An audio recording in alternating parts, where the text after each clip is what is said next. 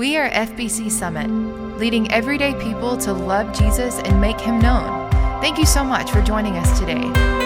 Here's our pastor, Dr. Larry LeBlanc. They changed our kids' school, speaking of being alert and awake, they changed my kids' school schedule where they're on different schedules now. My daughter doesn't start high school till almost 9 o'clock, and we take her, Brooke takes her in the morning to school. My son's school starts a little after 7:30, but he rides the bus. But he gets on the bus in the mornings at 6:05. Like that's what time, 6:05 or 6:10. He gets on the bus and takes out. So now when you're 13, you can wake up at 6:02 and get on a bus at 6:05. It's impressive. It's really impressive. You brush your teeth and sleep in your clothes and walk straight out to the bus. So they actually my daughter can sleep almost 2 hours later than my son can in the mornings. So I wake him up in the morning, normally open the door, and normally I'm actually leaving to come to work as she's getting up. So normally I just shout up the stairs to her, but he loves it when I come in and wake him up because it's 5:45 in the morning, and I always just bust in the door and cut on the lights, and I'll say, it's going to be a great Tuesday, and he's got the covers pulled up, and it's not even words. It's like this guttural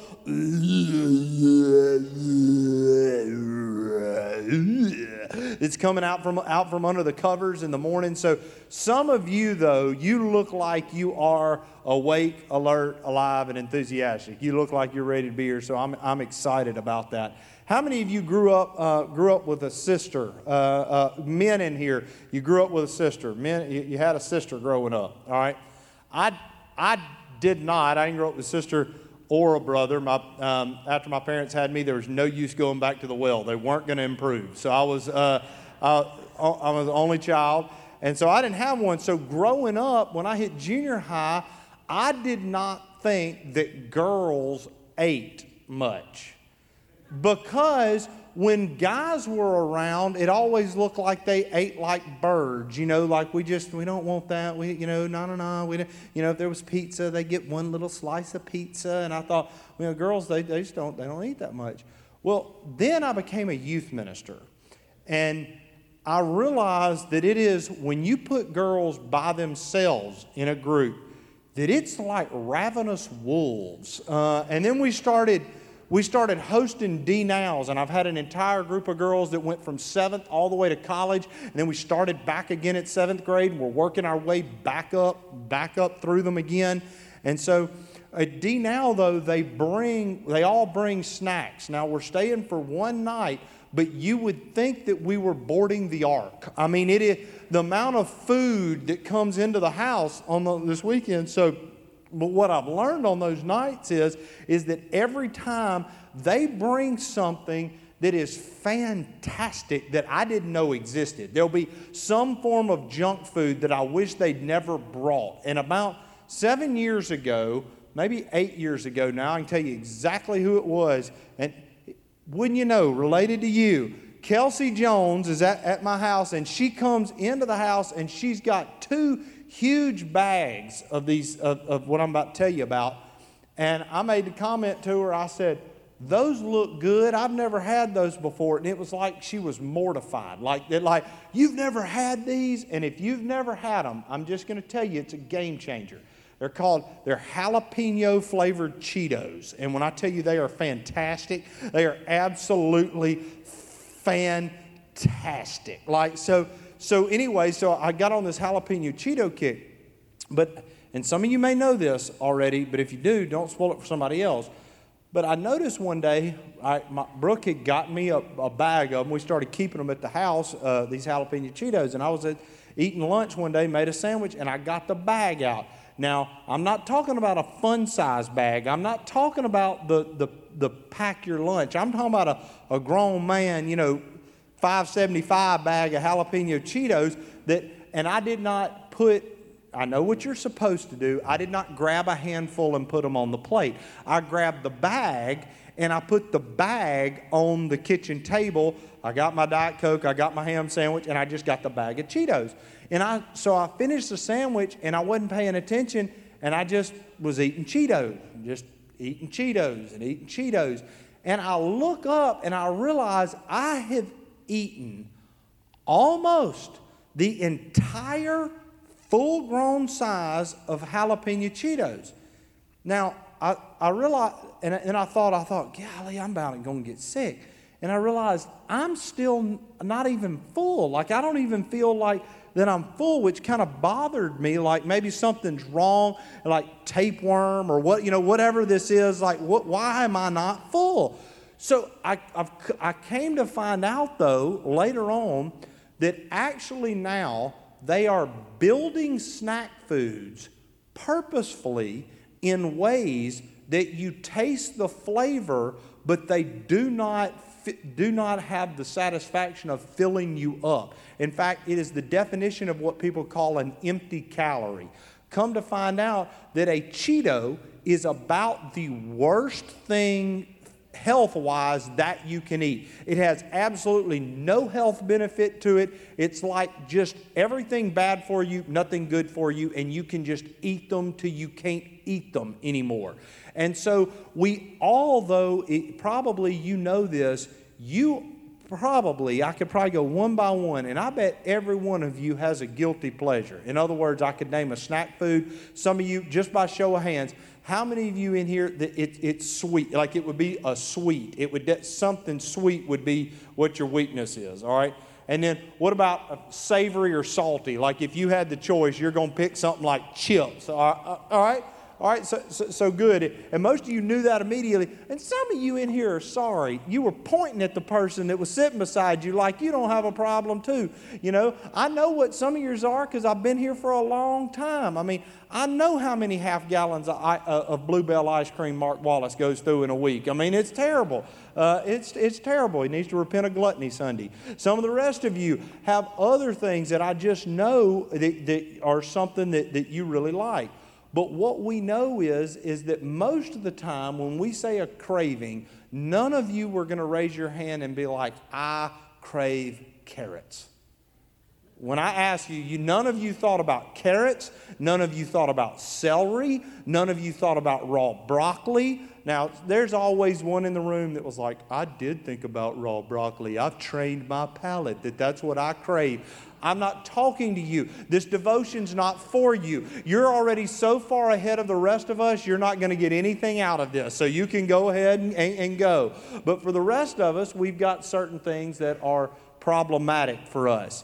And so it's junk food.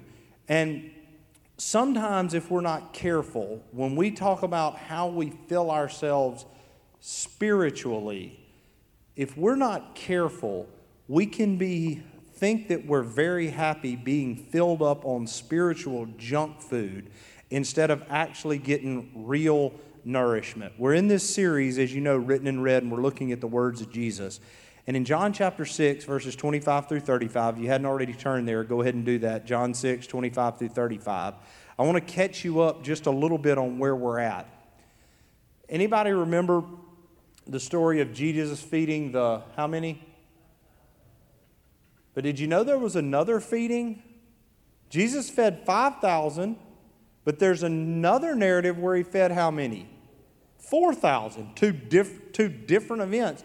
And by the way, when he fed those, that was not counting the women and children that were there. So probably you're talking about at least 10,000 when he fed that many people. And he fed them out of, what was it? It was loaves and fish, right? 5 loaves and 2 fish, just to refresh your memory. So you remember the story, Jesus is teaching on the hillside, it's getting toward dinner time, and the disciples are like, we got to get rid of these people. It's getting towards dark. They got to go home, get something to eat. And Jesus said, well, you feed them.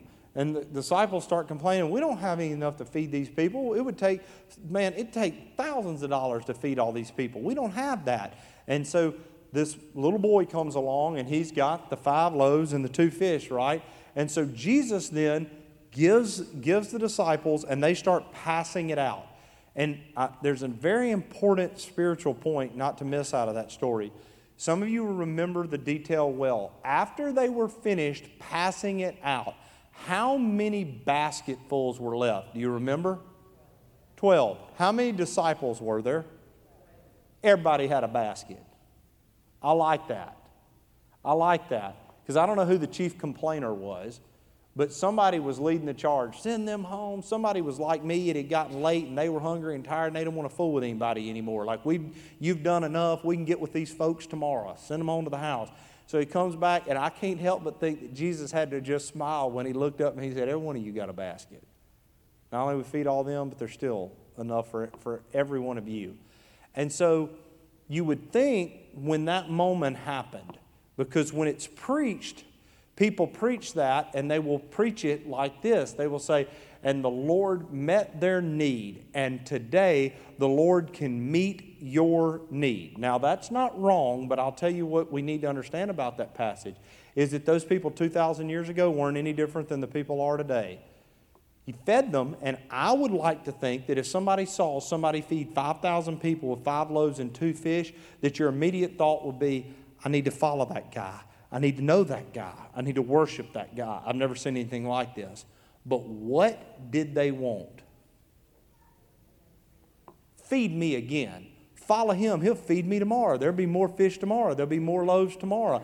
And they weren't interested in the spiritual aspect of it. They were interested in the literal food. I want some more fish and I want some more bread. So they start following Jesus and following him. And so you remember he gets out on the Sea of Galilee, and all in the meantime we have some pretty incredible stories, because that's when they go out on the Sea of Galilee, and you remember they see Jesus. He's walking to them on the Sea of Galilee, and we have different gospel accounts, but we know that while he's walking to them on the Sea of Galilee, that's when they see him. They think it's a ghost, and he tells them, it's I, do not be afraid. And then everybody's favorite disciple piles out of the boat and just starts walking on the water, and he gets out to Jesus and realizes, and Peter starts sinking, and Jesus saves him, and they go back on the boat. And so after this event, we find Jesus, and he's back on land, and the crowds have found him again, and they are looking for a free meal. And so that's where we pick up in John 6:25 as we begin to read together, and we're going to read through verse 35. When they found him on the other side of the lake, they asked, Rabbi, when did you get here? And he answered, I tell you the truth, you're looking for me not because you saw miraculous signs, but because you ate the loaves and had your fill. Do not work for food that spoils, but for food that endures to eternal life, which the Son of Man will give you. On him God the Father has placed his seal of approval. And they ask him, what must we do to do the works God requires? And Jesus answered, the work of God is this, to believe in the one he has sent. So they ask him, what miraculous sign then will you give that we may see it and believe you? What will you do? Our forefathers ate manna in the desert. As it is written, he gave them bread from heaven to eat. Let me just stop there just a minute. He's already fed them, right? And they're asking for a free meal again, and he has just told them, you need to be looking for something that's better sustenance than just filling your gut. And what's their question? They spiritualized it. I think they were Baptist. They said, well, you know, our forefathers were given manna in the desert. What sign are you going to do? He's already done a sign. He already fed 15,000 of you loafers. He already fed you. But so now, well, we know the Old Testament, and this is what happened. And if you really wanted to prove yourself, then you would feed us again, and you would show us again. And then watch what happens. Jesus said to them, I'll tell you the truth. It's not Moses who has given you the bread from heaven, but it is my Father who gives you the true bread from heaven. For the bread of God is he who comes down from heaven and gives life to the world. Sir, they said, from now on give us this bread. Now if you stop there, you would think, that's fantastic. They got it. They got it, right? They don't get it. They are thinking exactly like the parallel passage is John 4. When John 4, what does Jesus tell the woman at the well? I am the living water. He who would drink this water would never thirst again. What does she say? Give me that water. Why? She didn't want to keep walking back to the well. She doesn't want to have to deal with that over and over and over again. So now, parallel passage, we've gone from the water to the bread. And so Jesus is making the point here, trying to help them to understand this. And he says, sir, from now on give us this bread. Verse 35, Jesus declared, I am the bread. I'm the bread. I'm the bread of life. He who comes to me will never go hungry, and he who believes in me will never be thirsty. The only reason that they sought God in the first place is because they wanted full stomachs. How do we know this? Because after Jesus didn't feed them again, they left. Crowds didn't keep following him. He did his miracle. He fed them. They showed up for another free meal. Jesus told them, you need to be seeking more than just the bread of earth. You need to come to the one who is the one who gives that. You need me as your Savior. And they left. I don't know why it's so hard for people to see these days. The religious hucksters that we still have today are promising people the very thing that Jesus sent them away for asking for. Follow me on this. The name it and claim it, health and wealth, prosperity gospel is come to Jesus for free bread. Come to Jesus and get more money. Come to Jesus for more health. Come to Jesus for a more abundant life. Come to Jesus for a prettier girlfriend. Come to Jesus to stay out of the hospital. Come to Jesus for this or this or this or this. And so crowds continue to come. And what's so sad is we have evangelical people that will defend that because they say, well, it must be working. That is the dumbest argument I've ever heard. And here's how I know that. I asked, well, how do you mean it must, how do you know it's working? What's your evaluation tool? Well, people sure are coming. Right? People show up for Carrie Underwood concerts. Some man just said amen in here. Who said that? People show up for watch an NFL football game. Go watch an Alabama SEC football game or any SEC football game. They show up, go to Tennessee, and you'll see 110,000 people in a stadium. And by the judgment that most people give over the credibility of ministry, you could then say that the Tennessee Volunteers were a fantastic church. By the same credibility. You say, I'm not following you. Just stay with me a minute. If the way we credit ministry is because they can fill up a building with people, then you would have to also say that if anyone could fill up a building for any reason, that it was also should be given the same amount of credibility.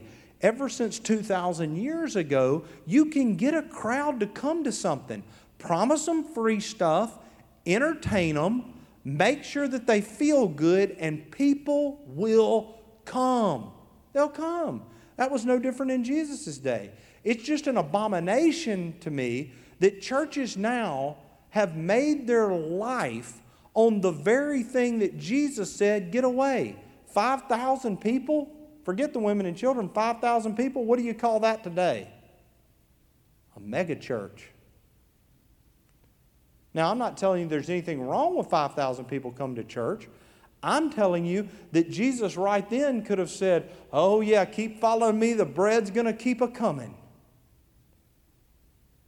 But he said, if that's the only reason you're coming, you can get off the hill. And what'd they do? They left. They left. And that's the point of the passage is what it is, the reason that we seek Jesus. The foolish demand demonstrated their thick-headedness and spiritual blindness. It had already given ample proof, but no matter how much evidence is presented, some will remain in unbelief only wanting God for satisfying their temporal, materialistic whims. Let me say that a different way. There are times that no matter how clearly the gospel is presented, no matter how wonderfully persuasive and biblically presented it is, people are not going to come to the gospel. And the reason is that the evil loves the darkness and evil hates the light. So they don't come into the light, because if you come into the light, your evil deeds are exposed. I will come somewhere for free bread, but I will not come somewhere to be exposed. And so when the gospel's clearly presented, you have to walk into the light and your evil deeds have to be exposed. We're going to talk more about this next Wednesday, but I had opportunity Monday morning to lead a pastor's conference, and one of the questions that I gave on their listening sheet is this question, and this will be on the sheet next week on your listening sheet, but I'm going to kind of borrow a little bit of that tonight just to make this point. Here's the question. I asked this, there were 25 pastors in the room. This is what I asked. Is it possible to preach the gospel without offending someone? Now let me give a qualifier there. There is a difference in being offensive for the sake of being offensive. That is possible not to do. But it is not possible to preach a gospel that brings someone's sin into light and calls them unto repentance, tells them they're wrong, tells them they're wicked, tells them they're fallen, tells them they're separated from God, and tells them they're hellbound without a sinner, because they're a sinner. That is inherently offensive. So when Jesus presented, if you go back and read the Gospels, Jesus let stuff hang there. And what I mean is, he would make the point, and I see this in myself, as they all began to walk off the hill, I would have been tempted to probably say, hey, wait a minute, y'all may have misunderstood me. No, they walked off the hill because they understood him perfectly. They walked off the hill because what he was wanting to give them was not what they wanted. And people are more interested in that satisfaction no matter what proof was giving them. And that's why this has been really an encouragement to me in evangelism and in preaching the gospel, and here's why. He fed 5,000 people with 5 fish and 2 loaves, and the overwhelming majority left and didn't believe. Sometimes we beat our head up against the wall. I had someone walk out several weeks ago. We've been walking through Elijah, and I appreciated so much the sentiment. Many of you in here have expressed this, and I know your heart, and I appreciate this, but they were encouraging me, saying, Brother Larry, I don't want you to get down that more people didn't get saved today. You know, don't get down on that. And I appreciate what they meant by that. And I that is a temptation in the flesh to say, man, I thought we would have seen more response. But what I am learning is that truly when the gospel is presented, we are going to repel more people than we are going to attract. Now, people don't like that when you say, oh no, we want to be an attractional church. No, we want to be a gospel church. There's a difference. We can attract people. And I hope you hear my heart on what I'm about to say.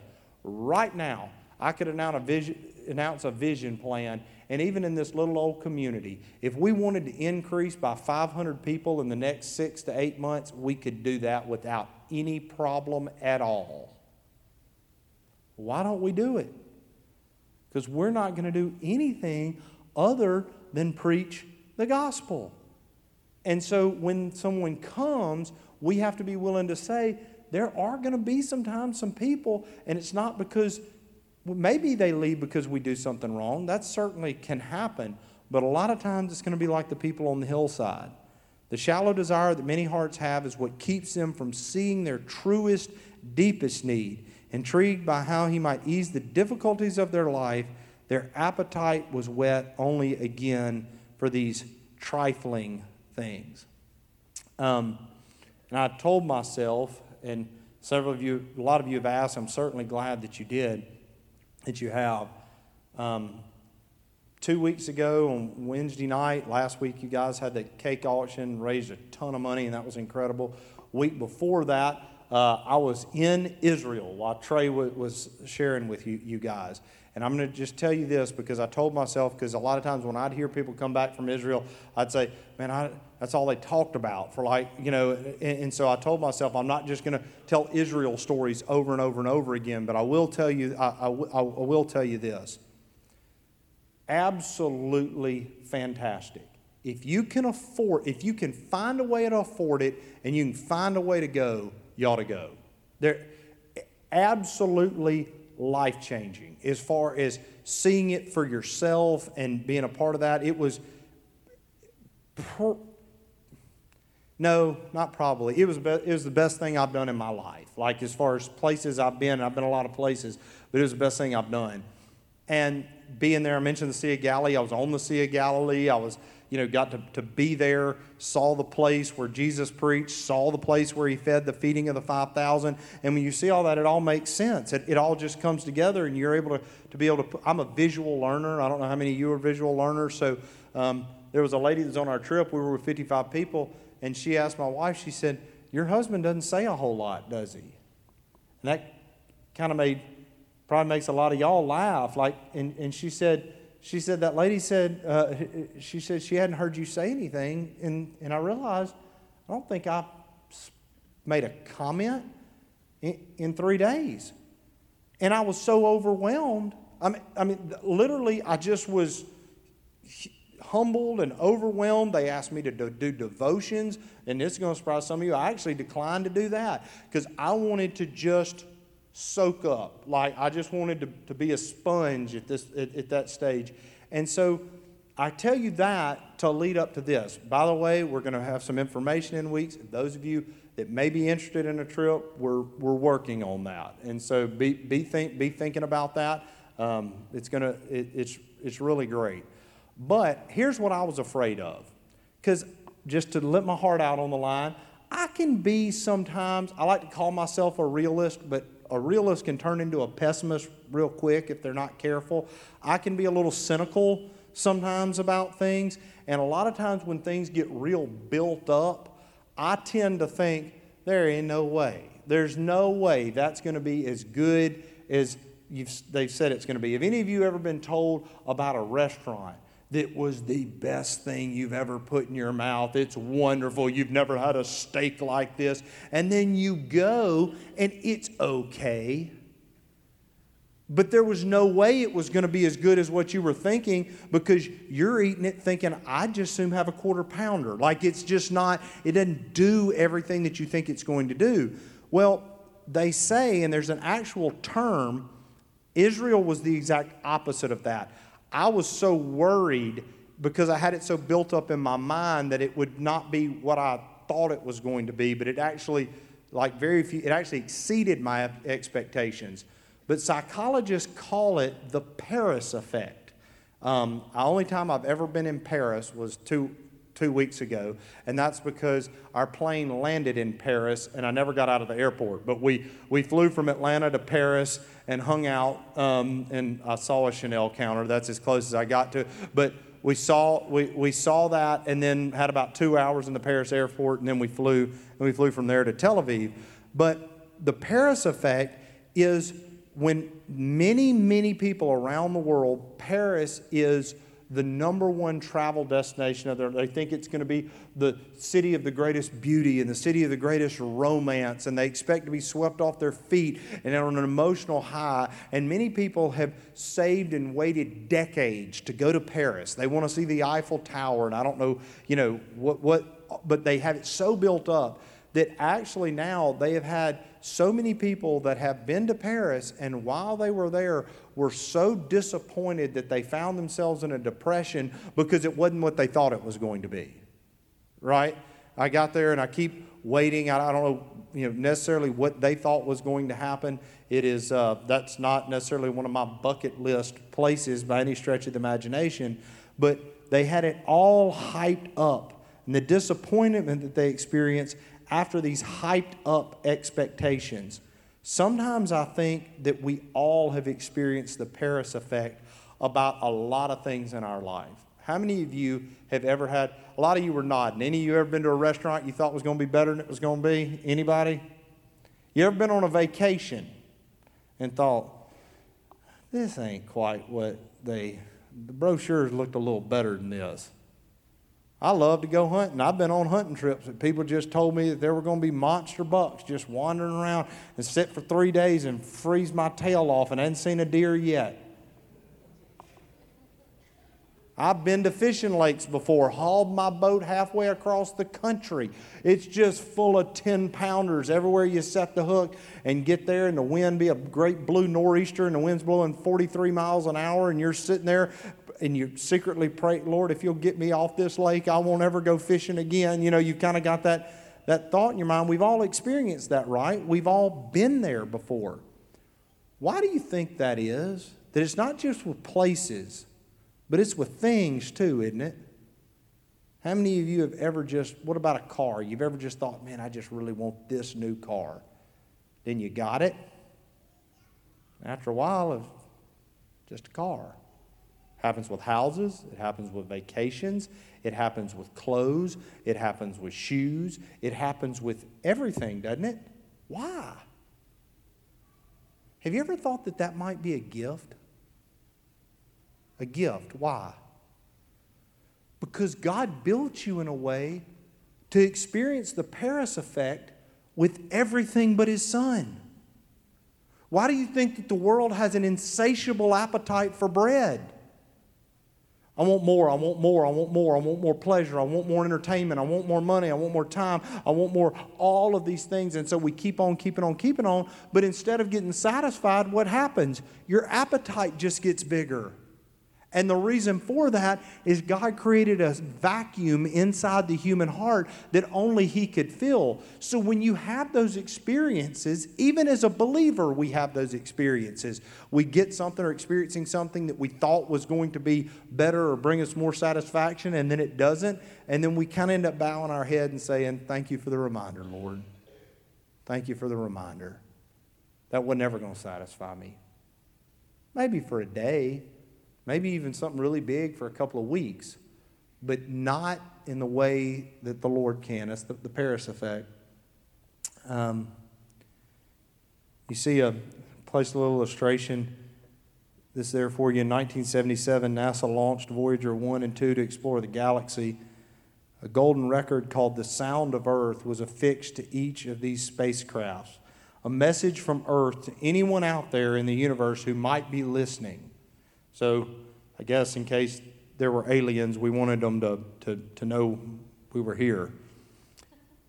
Beethoven, a Beethoven piece, and I'm not going to attempt to pronounce that word, but it is the German word for longing and the sound of a human heartbeat. It's as if the best and brightest we had at NASA wanted to say to the whole universe that if you had to define us, here's a heartbeat, and we are creatures who are longing. We're wanting. We're desiring something more. We'll sit on a hillside begging for bread because we don't recognize that the one who could fill our greatest appetite is standing in front of us holding the bread. That's how we were built. So the question then we ask is, how do we long for God for who He is and not for the temporal benefits He provides? Do we seek His kingdom and His righteousness, or do we seek our own creature comforts? How do we change these cravings? Remember me asking you a minute ago what your guilty pleasure was when it came to food? Some of you confessed. I confessed for some of you, right? I mentioned the Cheetos. There's not much better than a little oatmeal cream pie. They're fantastic. Y'all have got some things that you like. How many of you at some point have tried one of these high protein kind of Atkins diets things where you got away from the carbs? How many of you have ever tried that? Some of you are like, no. Some of you have tried it. I've done it before, and it actually it actually works. I mean, you can peel some weight off pretty quick if you cut all your carbs out. But because of my personality, I'm either normally all in with something or all out. So instead of trying to moderate, I just jumped in. I'm like, cut out all the, no carbs. I'm eating like less than 50 grams of carbs a day. And when I tell you for the first 2 days, it felt like there was a jackhammer right behind my skull, just bam, bam, bam, right here in the front of my forehead. And it was because you're coming off of a sugar high. You're actually your body's trying to get used to not having that sweet tea that's hitting it, not having those Hostess cakes, not having those Twinkies, not having that Millennium Crunch, not having those Snicker bars, not having the Cheetos, all of those things that the Lord meant for us to enjoy, right? Right? So you're starving of it, but then all of a sudden something happens. And this is kind of crazy. If you've done it before, all of a sudden, after a few days into it, you don't want the stuff as much as you thought you were going to. You thought, all I'm going to want is ice cream. All I'm going to want is sugar. All I'm going to want is this. But eventually, the craving changes. Why? The craving changed because the diet changed. All right? When we start thinking about the Lord, you say, well, how do I crave more of God? You seek more of God. And the more you seek God, the more you want God. And the more you discover Him, the more you want of Him. So sometimes if we're not doing the things to feed that desire, we're not going to increase the appetite. But if we are truly going to feed off the true manna, the true bread, the bread of life that John 6, Jesus says He is, then it's going to be about changing the way that we feast and the way that we diet. And so as we walk through these things together, my prayer for you, my prayer for me, is that every temporal desire I have, because I've got them. I mean, I'm not going to sit here and tell you there aren't things, material things that I like or material things. We all do. But I think that we need to frame those things and recognize that when you get that new pair of shoes and all of a sudden you look down and they're scuffed up for the first time, maybe to just remind you, there's something a whole lot better than this. There's something a whole lot better than any of the things I've desired. But the difference in you and a lot of people in this world is that you know where to find that satisfaction. It's in the bread of life. Let's pray together. Lord Jesus, we thank you that you spoke to us and that you gave us words written in red, your words, so that, Lord, we would seek you and find you when we seek you with all of our heart. Lord, we do love you and we appreciate so much that you created a hole in our heart that could only be filled by you. Lord, we're thankful for that. Lord, as we experience that God-sized vacuum that you placed in our souls, I pray, Lord, that in everything that we seek, Lord, that we would recognize that you are the only place that we will truly find what it is that our heart longs for. So, Lord, we love you and we thank you for Jesus, our bread of life, and who we find the greatest sustenance both for now and for all eternity. Amen. Thanks for listening to FBC Summit. We are leading everyday people to love Jesus and make Him known. For more information, visit our website, fbcsummit.org.